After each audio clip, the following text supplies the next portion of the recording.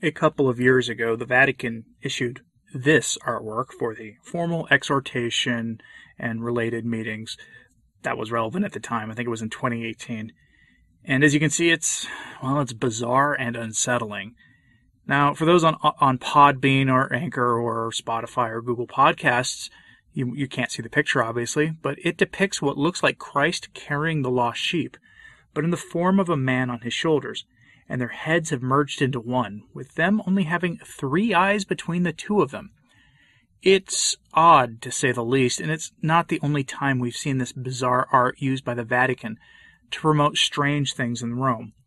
This came up again in the news over the weekend because the artist behind this is back with some new contributions for the Amoris Laetitia conference for the World Meeting of Families that is scheduled for 2022. And there is something vaguely demonic about all of this, so let's look at the story and have a look at what the church says about the purpose of art from one of the foremost exorcists in the church in our time. But let's start this by checking in with the new proprietor of the famous blog 1 Peter 5, Mr. Eric Sammons, who has taken the reins of that outlet from Mr. Steve Skojec.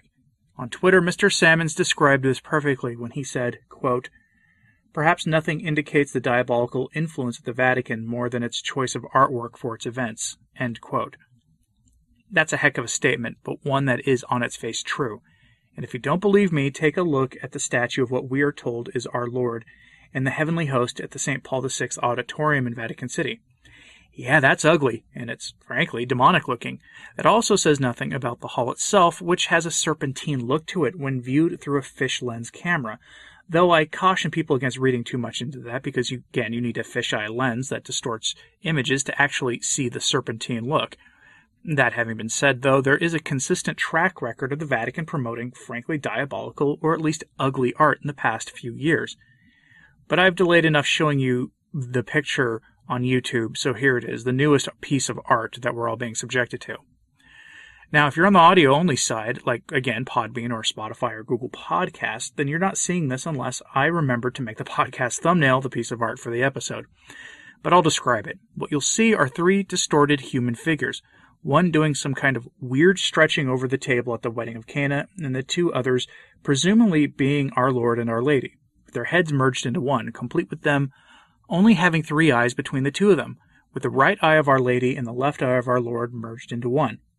The image is unsettling to say the least, and for those of you watching on YouTube, I'll remove the image from your screen now.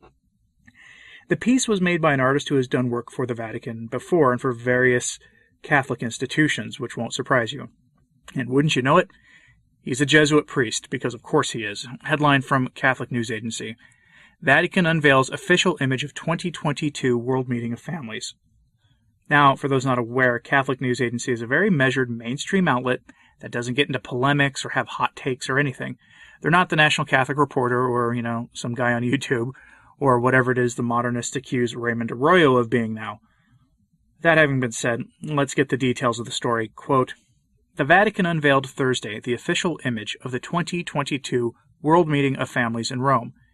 The image, painted by the Slovenian Jesuit Father Marko Ivan Rupnik, was released July 28th by the Dicastery for Laity, Family, and Life in the Diocese of Rome, which will host the event on June 22nd to the 26th, 2022. The image, entitled This Mystery is Great, features the wedding at Cana, the first miracle of Jesus in the Gospel of John.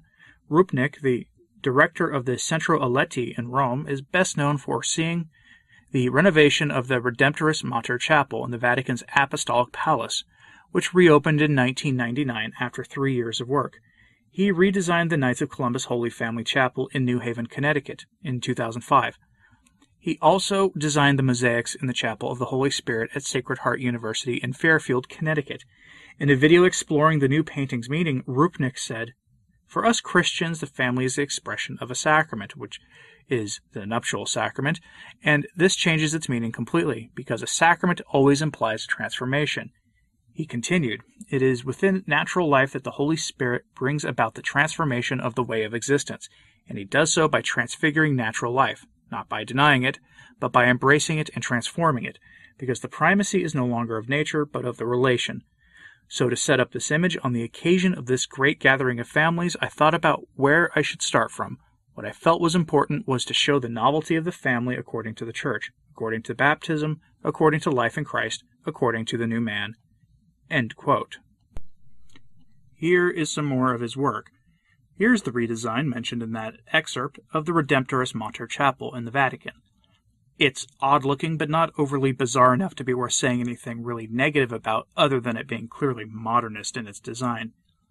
Here is his work on the Knights of Columbus's Holy Family Chapel in New Haven, Connecticut, which is very strange-looking, and in it you can see the modern art style that, for the life of me, I cannot figure out why anyone would want in a house of worship of any kind.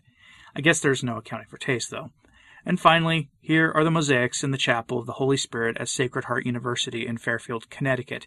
He designed those as well. There's a common theme there, something involving strange depictions of our Lord and of all things sacred that distorts reality. And frequently we'll see in his artwork images of human beings and of course our Lord and of apparently the Father in heaven with their heads merged together. It's strange. In a way, his work is the ideal expression of modernist art in the Church, for modernism is a theological distortion of the doctrines and dogmas of the faith. That is the nature of heresy, and while his art may not be heretical per se, it is certainly unsettling. I could continue to riff on this art, but I won't, at least for the moment. I'll take a break from that, and I'm going to address what sacred art is and what its purpose is. And for that I turn to Father Chad Ripperger and St. Thomas Aquinas. Father Ripperger has on his website an essay of his on the subject of art in a Christian society. Here he says, quote, "In order to understand the relationship of Christian art to culture, which is the topic of this address, one must have a grasp of four things. The first is the nature of art. The second, connected to the first, what is beauty? Third, what is truly Christian? And lastly, what is culture? It appears, at least to me, that our contemporaries are so confused about all four of these that we should briefly discuss each. The first is art. St. Thomas Aquinas says that art is nothing other than the right reason of some produced works. In other words, art is the application of right reason toward producing some kind of work. There are different kinds of work, and so there are different kinds of art." End quote. He then quotes St. Thomas for the purpose of art. Yes, art has a purpose. Quote, "While mechanical arts aim at the production of things useful, the fine arts aim at the production of something beautiful, i.e. of works which by their order, symmetry, harmony, splendor, etc., will give apt expression to human ideals of natural beauty as to elicit aesthetic enjoyment in the highest possible degree." End quote. Does the Jesuit art fit the definition? No. It's not an apt expression of human ideals, to put it mildly. Father Ripperger continues, quote, "The fine arts, on the other hand, are there to give expression to the beauty of the natural order which we see around us. This comes from Aristotle's observation that art is the imitation of nature. It is fact that any art whatsoever is always in some way imitative of nature, for even the most creative of artists take things which they have experienced and use them in different ways to express some idea or image which they have in their minds. For in order for us to have anything in the imagination, it must in some way come from what we sense in reality. Even those works of art which seem to have nothing in common with reality, the artist takes colors and shapes which he gets from real things and fashions them according to his concept or idea. Nothing is in our imagination that was not first in the senses, and so art has a connection to reality which is not able to be denied." End quote. Art is connected to reality, and in theology it should use beauty to convey a sense of reality. And the art of that Jesuit is anything but beautiful. I probably come off as an old fuddy-duddy about this, and maybe I am, I don't know. Certainly to some degree art and its worth are purely subjective, that is, completely in the eye of the beholder, and that's why I always find it funny when traditional Catholics start railing about secular popular music or whatever, not on their merits or, on that stuff, but just telling people to avoid it all completely. But this is about the sacred. When the secular finds itself brought into the sacred, we should be worried. The Vatican has for decades been playing kissy-face with the secular world, embracing its philosophies, working with its leaders for the goals of the leaders in an effort to try to baptize their ideas, usually with less than stellar outcomes. And all in the name of the new theology and its works-based doctrines that we've all seen manifested most perfectly under Paca Papa Francis. Traditionally, sacred art was used to teach the faith in simple images that were beautiful and sublime. One could pray the rosary while meditating on a stained glass image or a painting of the Last Supper or of the wedding feast at Cana or at the Passion or anything else, really. But that's not what this is today. And it's not what the St. Paul VI Auditorium is. nor is it what that statue of Moloch is that was put into the Colosseum in Rome allegedly by Vatican officials, or anything else really. The disorders in the church are most perfectly manifested in this weird turn towards the ugly we see, and this is just the latest example of it. But again, maybe I'm wrong. I mean, I could be. Let me know in the comments, please, and like and subscribe if you haven't. It does help. And for today's sources, including that Father Ripperger essay, you can find them linked in my show notes at returntotradition.org. It's the name of this podcast or channel with a .org at the end. As always, pray for the church. I'm Anthony Stein. Ave Maria.